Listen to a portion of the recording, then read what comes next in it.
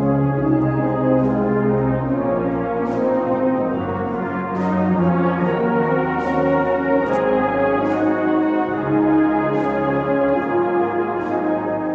friends. This is episode 11 in our bi-weekly series of the Saving Christianity episodes, coming to you every other Tuesday from Christian Family Online.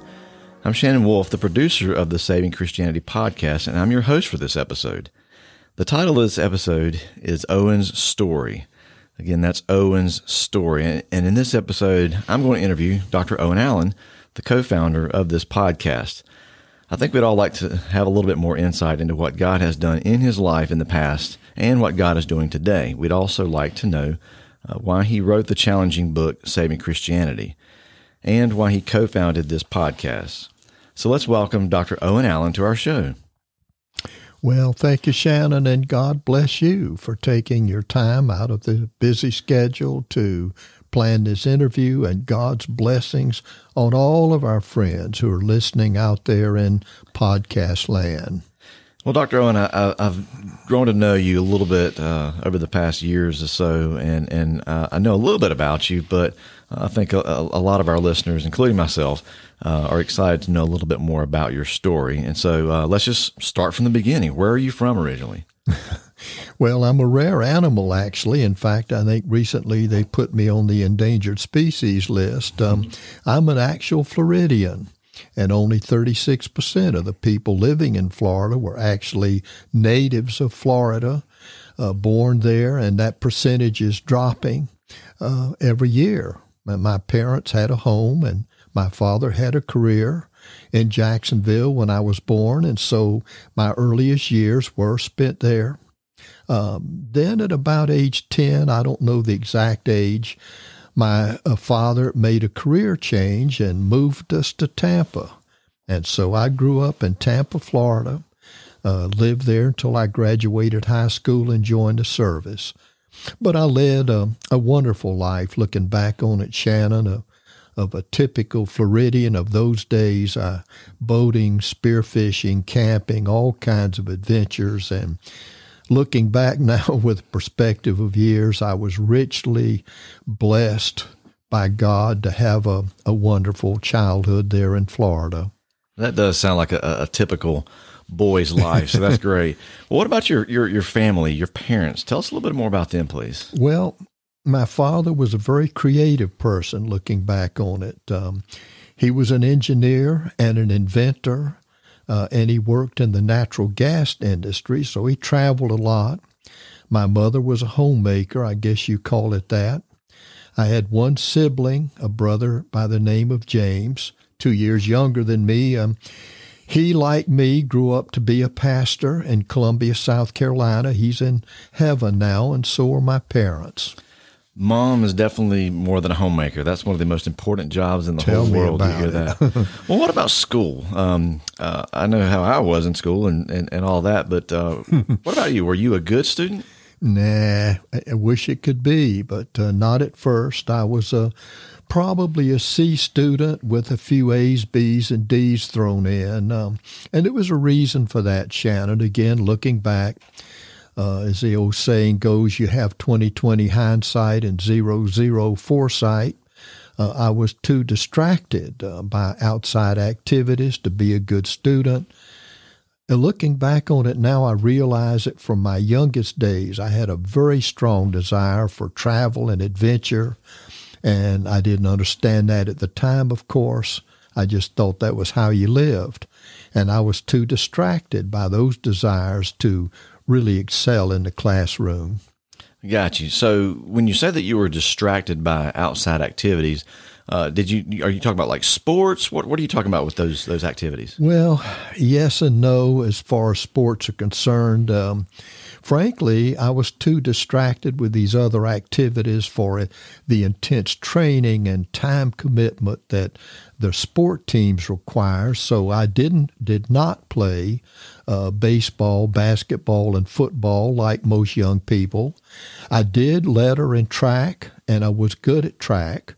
and did that because that team required the least practice and training that I could get on and still let her. And like I said, I was good at it. In fact, in my junior and senior years of high school, we were Tampa Bay champions and also Florida State champions. Well, that's great. So besides track, were there any other outside activities that you were talking about that kept you from being a good student? Well, again, being adventuresome, I guess, from the time I could walk. I don't know when it started, but as a very small child, I remember walking in the woods with my Red Ryder Daisy BB gun. I remember camping in the backyard. Of course, I joined Scouts.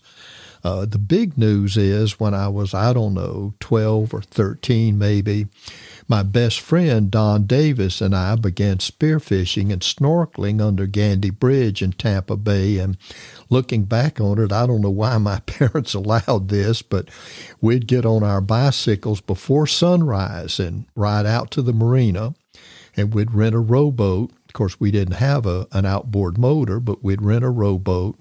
We'd row out to Gandy Bridge and tie up under it, and we'd stay there all day, spearfishing and snorkeling. We even had lunch and a little rest break in the boat, and then we'd stay out till sunset. Then we'd row back to the marina, get back on our bikes, and ride home. It's a wonderful, incredible life. I still tell stories about it that people don't believe, but we had adventures with sharks and dolphins and manta rays and every kind of fish and marine life. And you know, Shannon, since those days, I've loved boats and the sea ever since. And there's something else funny I'll just throw in here that was a time period when I also started my first company, I call it. It was a lawn maintenance deal, work and operation, and I had an agreement with neighbors, 3 or 4 neighbors, I believe there were 4, to maintain their lawns for them. And I did that every month. I would mow and trim their lawns. So I always had pocket money for Scouts and spearfishing, camping, boats, movies, anything I wanted to do. And looking back on it, I guess I was active and independent, maybe too much so. And then the final nail in the coffin, when I was about 15, my parents moved to a small ranch outside of Tampa on a place called Valrico Lake. And, of course, that added horse shows and rodeos and all kinds of adventures to my many, many distractions. So I understand that you were a big reader as well as a child. What tell us a little bit about that. Well, I don't understand that myself, frankly. Reading is something I've done as long as I can remember, and frankly, I believe it's a talent that God gave me. I remember, this is funny, Shannon, as a very young age when my parents would go on car trips. I'd sit in the back seat and look out the window, and I would read the billboards to them as we went along.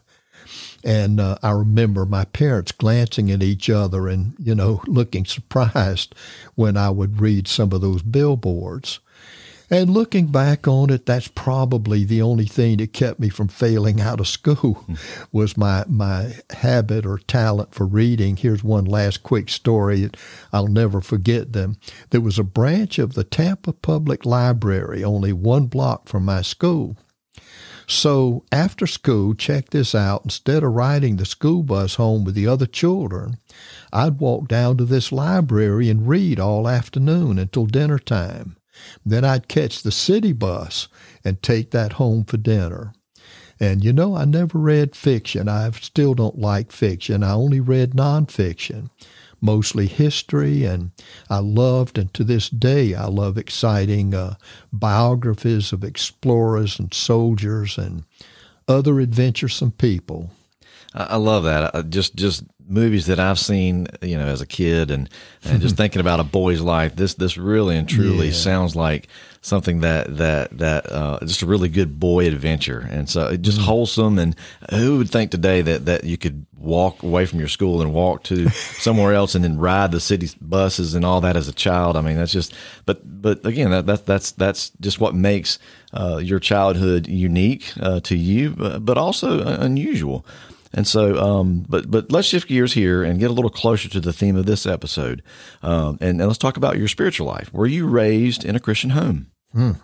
Well, the answer to that is yes. And again, that's another incredible blessing that I didn't appreciate at the time. My parents were Christians. And so I've been a member of institutional Christianity since what they call the cradle roll. And I'm still a member today. But our family, when growing up, we had devotions and Bible readings at meals. We had bedtime prayers at night. My parents were active. They sang in the choir. They served on committees. I remember as a small child helping my mother carry baskets to needy people and ringing their doorbell and giving them baskets of food and stuff. And those are very early memories. My brother and I attended morning services, evening services, Sunday school, youth group, youth choir, summer camp. And oddly enough, Shannon, as I mentioned earlier, we both became pastors later in life. And that to me sounds like a typical family. It sounds like, what we think of as I go to church. This is probably the quote 1 billion or so that claim that they're Christians kind of thing. But it stops at, for some people, it stops at attending morning services, attending evening services, Sunday school, youth group, youth choir, et cetera, et cetera. But what we really want to know now is, when were you saved? In other words, when did you give your life to Christ? Hallelujah. Well, this is something I've thought about a lot, Shannon. Like many Christians, I don't remember the exact day that I was saved. I know some denominations demand that, but I was very young. I don't remember the day, but I do remember exactly how it happened. I was about 11 at the time, and we were members of one of these denominations that was very formal and had a very rigid program. And part of this program, each and every Lord's Day, was that the entire congregation stood up together in unison and recited the Apostles' Creed. This is every single Lord's Day. The whole congregation, men, women, and children of all ages, stood up and recited those beautiful words. I believe in God the Father Almighty, maker of heaven and earth, and in Jesus Christ, his only Son, our Lord, who was conceived by the Holy Ghost, born of the Virgin Mary, suffered under Pontius Pilate. Shannon, I could quote those 110 words instantly in my sleep to this day. So, this one particular Lord's Day, we're all standing, reciting these words. And a very strange, clear thought popped in my head, and that thought was, I really do believe this. I really believe this. And I remember feeling surprised at the thought and having a tingling sensation. And I realized that I really did believe the Apostles' Creed, every word of the 110 words, and I believe it today. And so I did believe Jesus Christ was God and was conceived by the Holy Ghost and was born of the Virgin Mary and all the rest of it. And so I think that was the day, Shannon, that the Holy Spirit indwelled me and baptized my inner spirit in supernatural power. And that's what we call getting saved or accepting Christ or being born again. And of course, I didn't know, and here's the problem. I didn't know that being saved only made me an infant Christian. Nobody told me that. And so, like millions of other Christians, you mentioned that billions of us earlier, I assumed that there was nothing else to be done. That's all I needed to do. And I didn't find out, Shannon, until many years later, that I also needed to grow and become a mature Christian. Well, earlier you mentioned a title, and I don't think it's like the Rotary Club or the Lions Club or the Moose Lodge or whatever. I don't think it's actually a physical organization. But you mentioned that you were a member of the institutional Christianity. since you were born, and so that's a curious word or a couple of words there. Institutional Christianity. Tell us a little bit more about what you mean by that. Well, that's a great question, Shannon, frankly, and I'm sure that it took me many, many decades of life to figure that out myself. But if you think about it, as an organizational group or a group of a couple of billion people, Christianity can be divided into two very broad categories or groups. The first category is what we call small groups that meet informally in homes, and they let the Holy Spirit guide their worship. And that's what the original Christians had. That's all they had in the early centuries. Now today, there are still those groups. They still exist, but they're very rare. Now, the second category is large groups that meet formally in large buildings and have a rigid program that guides their worship. Frankly, that's what we call today the denominations. That would be the Baptist, Methodist, Lutheran, Catholic, and all the others.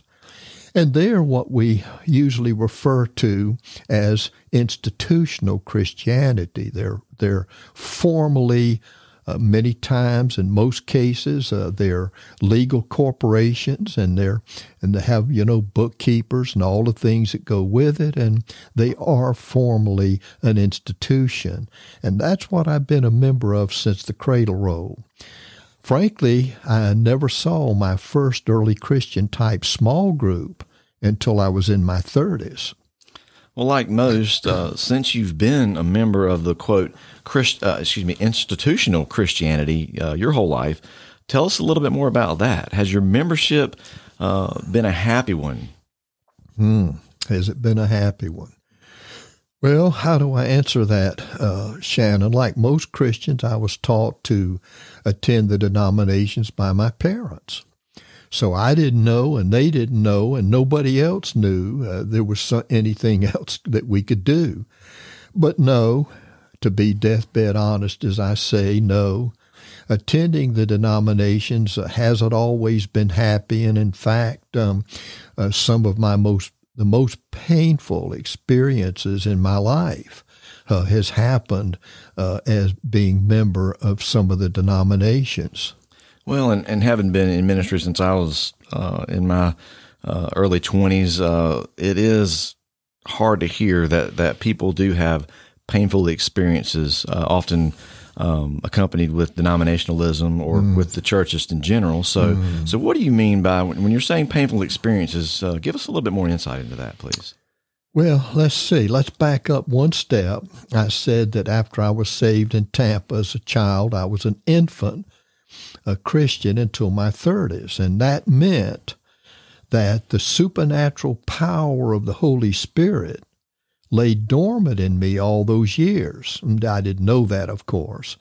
And that he had very little influence over my early behavior. We've talked so much about behavior in these episodes, and this is one of the reasons why.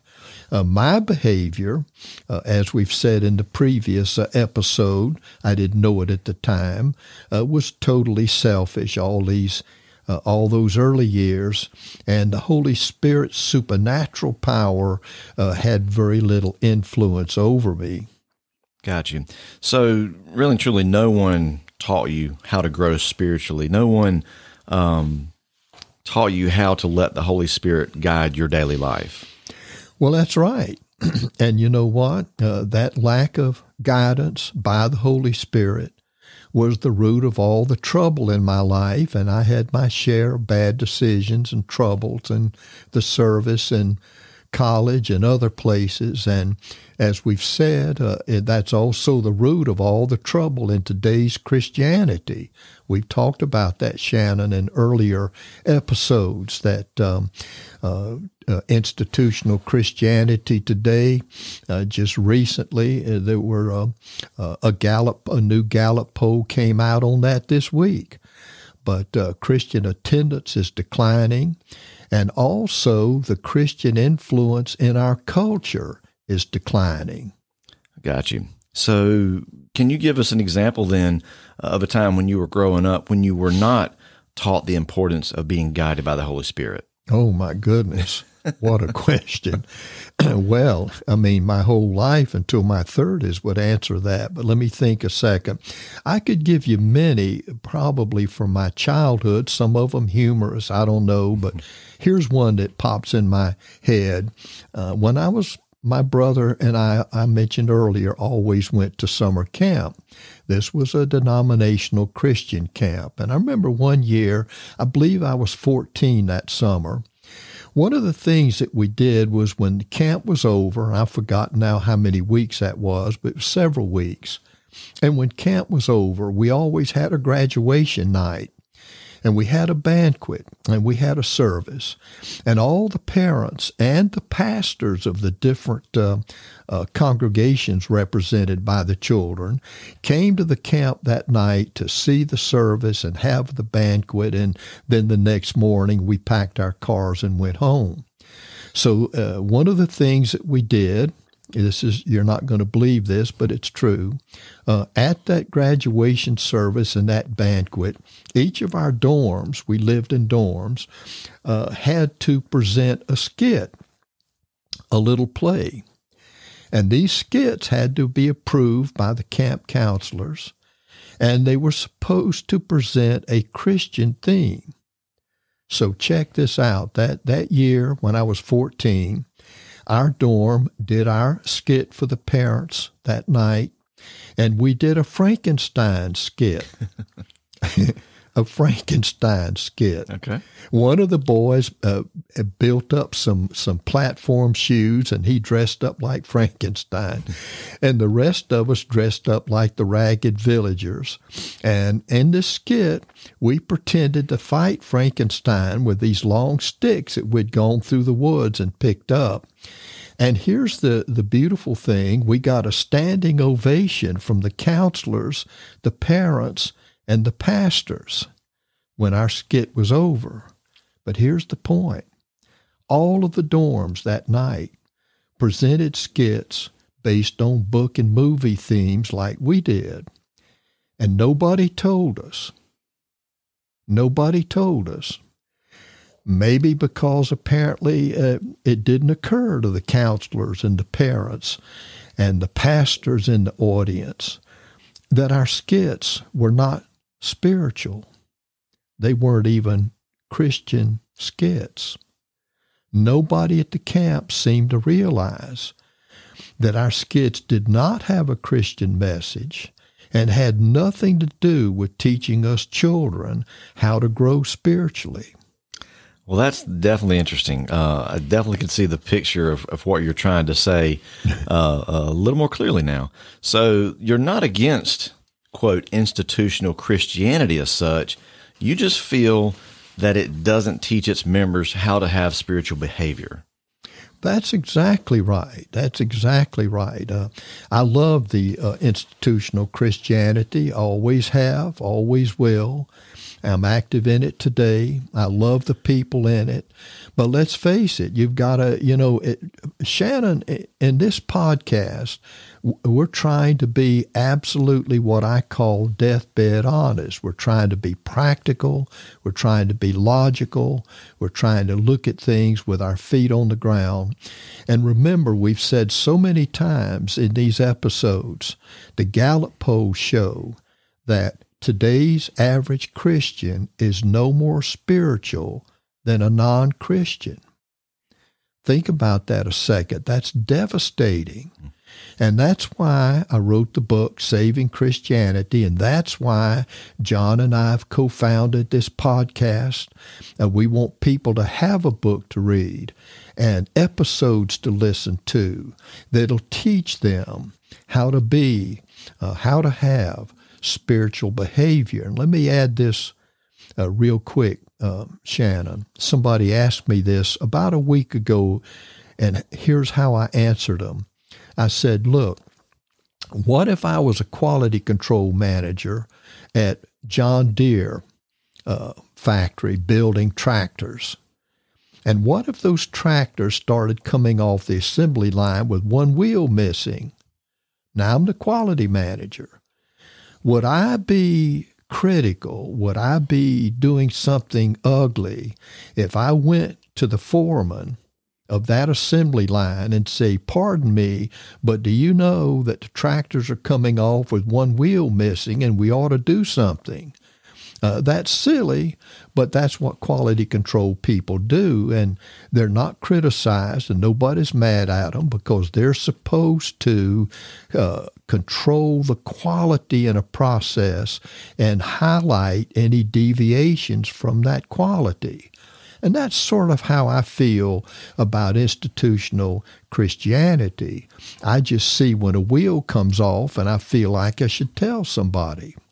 Well, there's definitely no use in having a tractor with only 3 wheels, and that's definitely something you've got to say something about that, or you're going to shut down the plant because you're making a bunch of junk. And so, but you said something, Dr. Owen, that I think is very much worth repeating again, and it hurts to hear it, but it also you want to take a self-evaluation when you hear this kind of information and go, okay, where am I at? This is a self-check for me. Just even as a pastor myself, I still we need to be taking self-checks all the time. And so you give a poll about Christians, and it hurts on one hand, but on the other hand, it causes us to go, like you're saying, with this quality control and not produce tractors with 3 wheels, but also not to produce institutional Christians. What did you say that poll was again? Well, there've been a lot of these polls, Shannon. And I love the Gallup polls because I knew Gallup personally. And in fact, I had dinner with him one night in Washington many years ago, George Gallup Jr. He's deceased now. He's in heaven. He was a Christian. And we talked over dinner about these Gallup polls that show, and here's what they show, that today's average Christian is no more spiritual than a non-Christian. And that's why, to tie back a second, that's why the counselors and parents and pastors at summer camp that year thought Frankenstein was a Christian skit. Interesting. I want to know, was this skit in black and white back then, or was it in color? That shouldn't have said that. I was picking on your age. Sorry. It was in total color. It was in total color. Okay. I believe it was really black. I think the black dog performed. All right. Well, let's talk a little bit more about your book. Actually, before we do that, though, let's go back to how you grew up. And you were telling us a little bit about your high school years. What happened after high school? Well, I did graduate, and I went directly into the military. Young people today don't realize, I guess, Shannon, that America had the draft in those days, and every boy had to go, whether or not he wanted to. But I was anxious to go because of my very strong need for travel and adventure, and so I joined the Marines right after high school graduation and left for active duty. And while I was on active duty, though, sort of a tragedy, I guess, in my life, it still hurts a little, but while I was on active duty, my father had another career change, and he moved the family to South Carolina. So when I got out of the Marines, off active duty, I had to go there to join my family, and South Carolina became my home then for several years, and I never returned to Florida except for vacations. Oh, wow. Okay. So when you were in South Carolina, where did you work at? What did you do when you were there? Well, I found out that real quick that I didn't have any civilian skills. We need to remember that I just was a high school graduate at that time and then had been in the Marines. And so I found out there were no jobs there for ex-Marine tank commanders. So I tried several unsuitable jobs for a few months. I remember I worked in a print shop and different things. And then one day my father called me in, and he said that what I really needed to do to shape up my life was to enroll in college. And I hadn't really thought about that, oddly enough. You talk about clueless. I didn't know anything growing up, so except to have fun. So I did. I enrolled in college there in South Carolina, and that was a big turning point in my life, really the first one. Gotcha. So what did college have to do with giving you a big turning point in your life? Well, you have to remember now what we've talked about. The only civilian job experience that I had at the time was my teenage years on the ranch at Valrico Lake, Florida. And so this sounds strange today. I can't even believe I'm saying it, but when I arrived on the campus, you had to pick a major, and I enrolled in college with an agricultural major, thinking that maybe someday I might own a ranch or something. And that was when God stepped in with the first really big supernatural miracle of my life. Your first big miracle was in college? Tell me about it. It was. And it happened, Shannon, in my third semester. I was sitting in my dorm one day, minding my own business, and the phone rang, and a voice told me to report to the office of Professor Patricia K. Hill was her name. I still remember her, elderly lady, and she was my English professor. Well, naturally, I thought I was in trouble, that I had failed a paper or something, so I jumped up and went to her office, and when I got there, she sat me down and talked to me like what they used to call a Dutch uncle. She really laid it on the line, and she told me that I was wasting my time being in agriculture. She said that I had more writing talent than any of her other students, and she said that I needed to change my major immediately from agriculture to English. Interesting. Can you imagine? Well, here I'm sitting here like a dumb bunny wearing cowboy boots and everything, and I'd never thought about a career in writing and had no idea that I had writing talent. And the strangest part, though, about this entire thing is that I was completely calm and peaceful as Professor Hill told me these things. And I've thought about that, Shannon. Remember, I was still an infant Christian during these years, and so I didn't understand that the reason that I felt so calm and peaceful was that the Holy Spirit was guiding me in this massive change in my life. Well, what happened? Did you actually change majors? Well, I did. But here's the funny part. I didn't question Professor Hill. I didn't phone my parents. I didn't even contact my class advisor on the campus. Instead, I stood up. I left Professor Hill's office. I walked straight to the registrar's office, changed my major from agriculture to English, and in less than an hour, the Holy Spirit had given me a completely new life. Interesting. So exactly what was this new life that he gave you? Well, there were 2 more semesters, the next 2 semesters for me there on the campus. A whole new world opened that I didn't even know existed. I was appointed a tutor for the English department. I was appointed a writer for the campus magazine. I was elected president of the Campus Writers Club. And this is funny, I even began to socialize with the English professors on the campus instead of with the other students.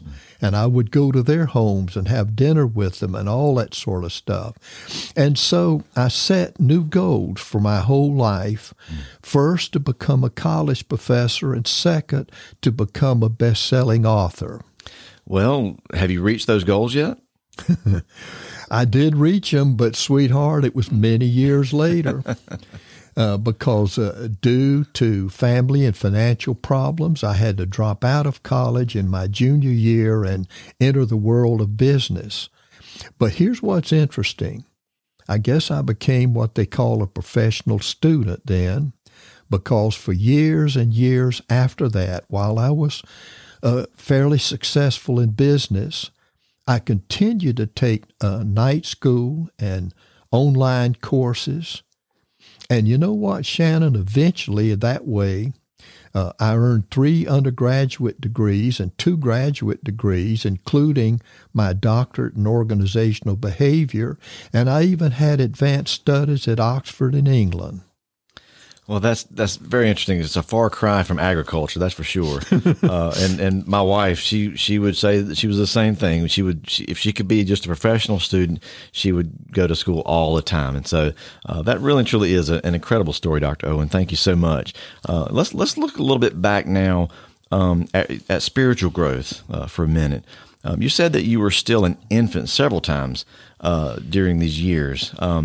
When did you actually start to grow spiritually? Well, that's another incredible, miraculous story, actually. Sometimes I'll say this to the side here, Shannon. I've often said in my life that one way that I know when God is doing something in my life, when I know that something is God's will in my life, is when it's the last thing I would ever thought about. Think about that a second. God's right intelligent, and I'm certainly not. And so just like the story about Professor Hill, the next big turning point in my life was when the Holy Spirit moved a second time, overnight virtually, just like in Dr. Hill's office, gave me a completely new life. The sad thing is I was 33 at the time. I'd wasted all of those years.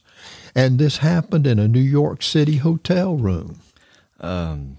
You started spiritual growth in a hotel room in New York City. Okay. Yeah, that'd scare anybody. But, the truth is, Shannon, that I lived in St. Louis at the time. I'd long since left South Carolina and was comfortable in St. Louis, and I was the co-founder and executive vice president of a computer company at the time. It's a wonderful company. In fact, believe this or not, we owned the copyrights to the Word database, if you can imagine that in those days. And but the company was in financial trouble. And I won't go into all the reasons why, but the reason I was in New York that day was to raise money to save the company. And my efforts failed. And I'd come out of a very disastrous conference with a bunch of stockbrokers and investors, and they had refused to help. And so walking back to my hotel, I realized for the first time that the company was going to fail, was going to close, and I was probably going to lose everything. So I went back to my room, and this was very unlike me then, obviously. Hadn't done anything like this since childhood, but I knelt and prayed in that room for help, prayed to God for help. And for the first time in my life, I experienced what Christians call spirit filling. This was my first spirit filling. And, my crisis was dramatic at that time. And so the experience with the Holy Spirit was dramatic too. And my whole room filled with a blue mist, and I felt like I was far away, like I was in the bottom of a well. Well, that's very interesting. So what happened next? Well, I don't know, looking back on it now, I do a lot of looking back, as you can tell. It was a vision experience, but it was like I was talking to God in the room, Shannon, and He revealed everything that was going to happen to me and what the outcome of it all was going to be. And it was one of the most spiritual experiences of my life. It hasn't been surpassed but a couple of times since then. In fact, it changed me so completely that when I got home, friends on the street didn't recognize me. So the company, did the company fail? Yeah, it totally failed. It did close. I did lose everything. And so there at the age of 33, I started over from scratch, exactly as the Holy Spirit said. But here's the good news again. Just like in Professor Hill's office, I was completely calm and peaceful, never had any stress. And overnight, virtually, the Holy Spirit gave me a whole new life. He moved me to North Carolina, where we still are today. He guided me in starting a new company, if you can imagine that, just weeks after the old company had failed. And I operated that new company internationally for the next 45 years. But here's the funny part, and I didn't expect this either. He also started me in the ministry, and all this within just a few months. And I want our friends who are listening to this to know that that's the power of spiritual growth. The Holy Spirit can completely change our lives virtually overnight.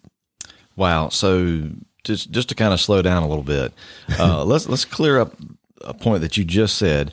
You said the Holy Spirit started you in the, quote, ministry then.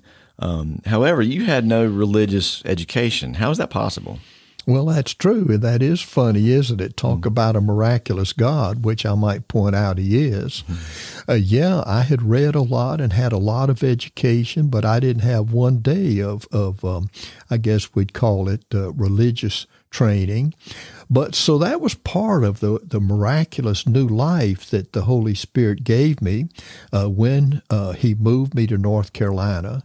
And we got to remember that the Bible says nothing is impossible with God. I believe the Bible says that 4 or 5 times. I think there are 50 different verses that indicate that. And I was thinking the other day, that was a song, wasn't it? Nothing is impossible when you put your trust in God. Glory, hallelujah. So that's what I did. And when I got, obviously, to North Carolina, I joined the institution, as we've been talking. I joined a Christian congregation near my home there.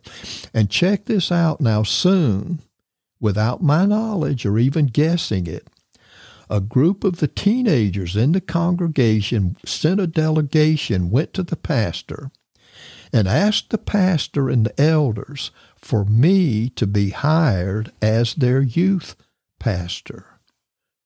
And so when I was called in and presented with this, and I don't know why I did it, but I did. I accepted the position. Well, I know why I did it, the Holy Spirit. I accepted the position, and that was my gateway into Christian service. I entered the ministry through the back door, if you want to call it that, of the youth ministry, because in that denomination that required less rigorous religious education. Okay, well that makes sense. I understand, and I also understand that when that's when you were exposed to early Christian type small groups for the first time. Is that right? Well, there you go again. It's just absolutely amazing. I mean, I'm surprising myself given these answers, Shannon. The way God wove all of this together in a beautiful, beautiful picture. But yeah, a spiritual awakening was going on in that part of North Carolina at the time. I guess what we Christians call a revival. And people were meeting in small groups in their homes to pray about this revival. And I didn't know any of this at the time, but the Holy Spirit was moving in new and different ways in these small groups. And there were healings and miracles of all kinds happening in people's homes in these small groups. Well, of course, I was in the youth ministry, and the young people started talking about all this stuff. So I began to visit some of these groups with them where the young people were going. And this is where I first heard the term Spirit-filled. And this was when I realized for the first time, because remember, I didn't have any religious training. This was when I realized for the first time that my earlier experience in that New York hotel room had been my first Spirit filling. Well, eventually, it's a long, long story, but eventually I formed a first century style small group in my own home. And those years were some of my greatest spiritual growth and the most incredible spiritual miracles. So is this also when you discovered the, quote, early Christian lifestyle as well? Yeah, that all happened during this very same period. I had met a man in one of these meetings who was a retired military officer, and he's a very rare person. He's in heaven now, but he had studied the early Christian lifestyle for years. And so he invited me to come to his home over a period of weeks, and I sat with him on his patio. I don't know why, but that's where we sat. He had some nice patio furniture, and he walked me through the Bible, and he showed me how the early Christians had originally lived and worshiped. Of course, I'd never heard any of this before, even though I had been a Christian since childhood. And he explained to me what had happened to me in that New York hotel room. And he explained what was happening in the youth ministry. And he explained what was happening in my small group. And he was the first person to ever tell me that I could have the fruit of the Spirit and the gifts of the Spirit in my daily life. And that's what I'm calling the early Christian lifestyle. So this man, again, I met him, quotes, by coincidence. You know the old saying, if God had made his name coincidence, there wouldn't be any atheists. So this man entered my life in one of these small groups, and it was another tremendous turning point in my life. You can see I've had a lot of turning points in my life from the Holy Spirit. And that's all great, and I love that that's part of your story. And so now you've written a book, and you started a podcast, and you're teaching others how to live the early Christian lifestyle. That's the plan. That's John Shields and I thought it was about time for somebody somewhere to step up to the plate and tell people why Christianity is in crisis today and what we can do about it. Well, so you're mentioning crisis, Christianity in a crisis. Actually, several times I've heard just throughout these podcasts and recording these, and so just clear that up a little bit more for us, please. What does that mean? Well, think about it. As we said, institutional Christianity, the modern denominations, is what most Christians attend or did attend or once attended.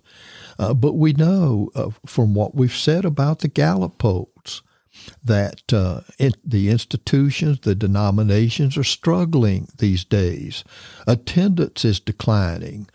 We've mentioned earlier in an episode that in recent years, only 16% of the American population regularly attended the denominations. And now, of course, the most recent polls are showing that because of the COVID-19 pandemic of the year 2020, attendance is even less, dropping like a brick. And so, worse than that, of course, Christianity has almost completely lost its influence on culture. How do we know that? Look around. Look at the high levels of crime, divorce, drug abuse, child abuse, all the negative behavior in society. And think about this. If institutional Christianity was more effective teaching spiritual growth, can't we agree that all that negative behavior, those levels of negative behavior, would probably not be that high? I think we definitely could, especially looking back. So your book, this podcast with Pastor John Shields, they say that Christianity is definitely declining because of the, quote, institutional denominations. They're not teaching their members how to live the early Christian lifestyle. Is that right? Yep. That's what the book and the podcast say. So really what you're saying is that one of the biggest lessons that you learned is that living the, quote, early Christian lifestyle is the answer to all of our problems in life. Is that right? That's right. I mean, look at the stories that I've told here just very briefly, the major turning points in my life, many of which were very troubling, like my company failing in St. Louis. And yet, I went through all of those troubles with complete peace and complete comfort, and the Holy Spirit turned each corner, turned each page in the story of my life, so to speak, painlessly. And so that's why the motto that John and I use in the book and the podcast is this: if we do what they did, we'll have what they had. And we're speaking of the early Christians. I love that. I love that. What exactly does that motto mean then?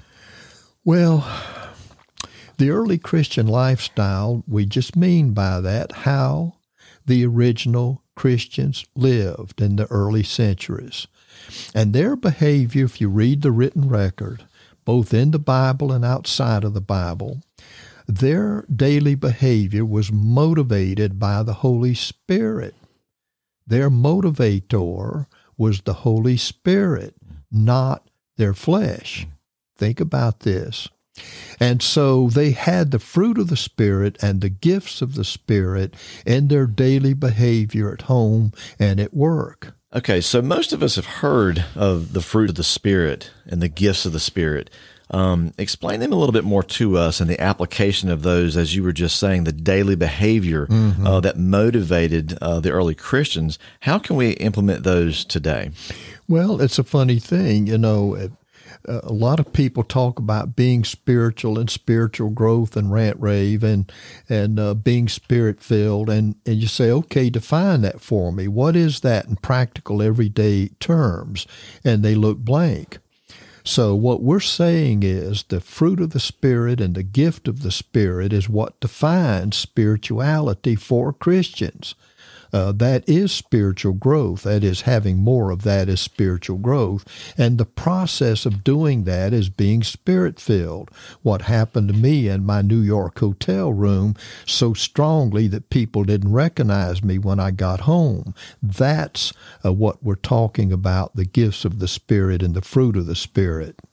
Okay, so then what you're saying is if a person is Spirit-filled, then he or she has the fruit of the Spirit and the gifts of the Spirit. And that's what you're calling living the early Christian lifestyle. Is that right? Exactly. And here's a big thing, Shannon. Remember that the gifts and the fruit are supernatural. What happened to me in that New York hotel room and in Professor Hill's office and these other times that we've discussed was supernatural. What I mean by that, those experiences did not come from my human mind. They came from the Holy Spirit, and that's a big difference. I love that you've pinpointed places in your life where you've seen the Lord turn corners with you. Our pastor, Pastor John, would say you're driving a stake in the ground. I love Amen. that you've done that. And so with that, then, can you explain the fruit of the Spirit and the gifts of the Spirit a little more clearly for us? Yeah, let's keep it very simple. The fruit of the Spirit is behavior.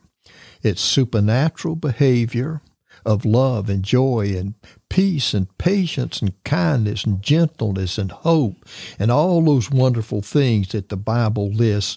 There are about 20 of them, and they come only from the Holy Spirit. And then the gifts of the Spirit, of course, are abilities.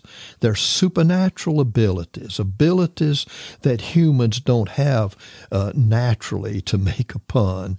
And these are things like spiritual dreams and visions and prophecies and healings and wisdom and all of these wonderful things. Again, there are about 20 of those supernatural abilities, and they only come from the Holy Spirit. Okay, so for me, in my mind, you're saying that the fruit of the Spirit are kind of things that we do when you say supernatural behavior. Mm-hmm. And then gifts of the Spirit are something that we couldn't otherwise do without the help of the Holy Spirit. Well, both of them, we have to have the Holy Spirit to help us. Mm-hmm. But more supernatural in that realm of the gifts of the Spirit are things that we step back and go, wow, mm-hmm. that only come from God. From both of those. And so the book and the podcast are teaching us how to have the fruit of the Spirit and the gifts of the Spirit in our daily lives and behavior. Exactly right. Okay. Well, Dr. Owen, you have had quite a life. So let's back up one last time.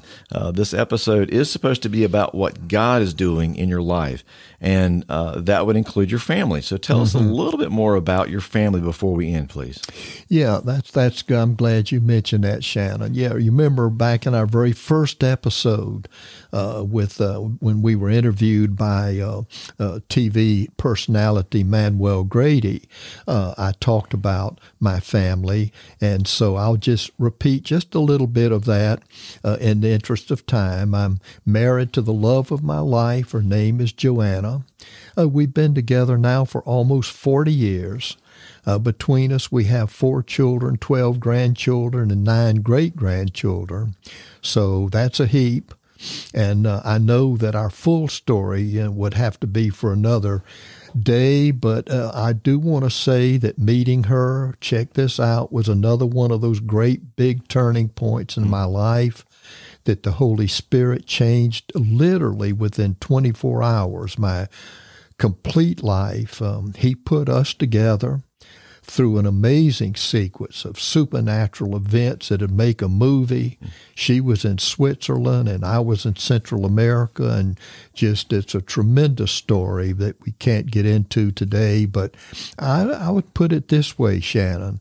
When we say, Joanna and I, that we have a marriage made in heaven, we mean it because our marriage really was made in heaven. That sounds great.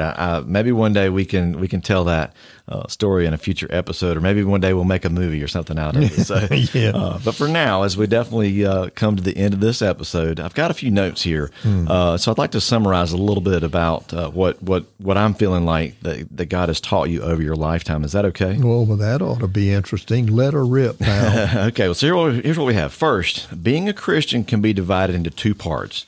That's being saved and being Spirit-filled. Being saved is common. Being Spirit-filled is rare. Yep. Okay. Second, here's what I've got. Christianity itself can be divided into 2 parts. Institutional Christianity, which means like today's denominationalism.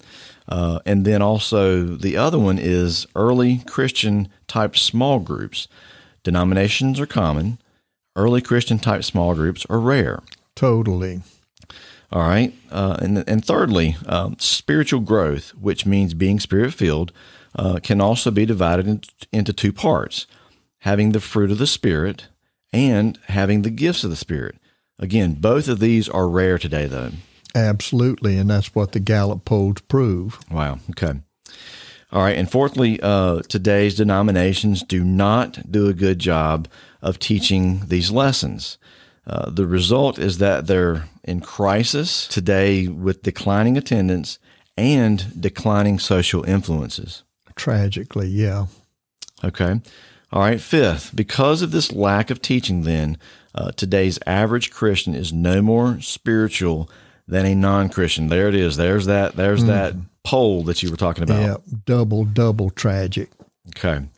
All right, and then lastly, whether or not a person attends a denomination, the easiest way to grow spiritually is to form a small group like the ones the original Christians had, and to meet and worship, the way they did.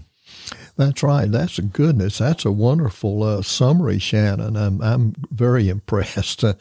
And you're absolutely right. They're on point number, I believe you called it point 6. And that's something we're going to talk a great deal about in future episodes about small groups and how they functioned and how they should function, whether or not you're a member of a denomination. Because like we always say, if we do what they did, we'll have what they had. Well, I must say, Dr. Owen, I feel like I've known you, for a little while. Pastor John, back in the day, would call you his invisible friend, and now that we've met you, and you're very involved with even within our congregation. Amen. I just appreciate everything that you've done for us. But for me personally, this has been a fun episode, a great way to get to know you a little bit more, and I've enjoyed your life story. I'm sure the listeners have, and we certainly pray that the Holy Spirit continues to bless you with miracles all the days of your remaining life. Oh, God bless you, Shannon. And that's my prayer for you. That's my prayer for all of our friends out in podcast land. Yes, and our friends in podcast land definitely need to remember that this is episode 11 in our series, and that we have a new episode every other Tuesday.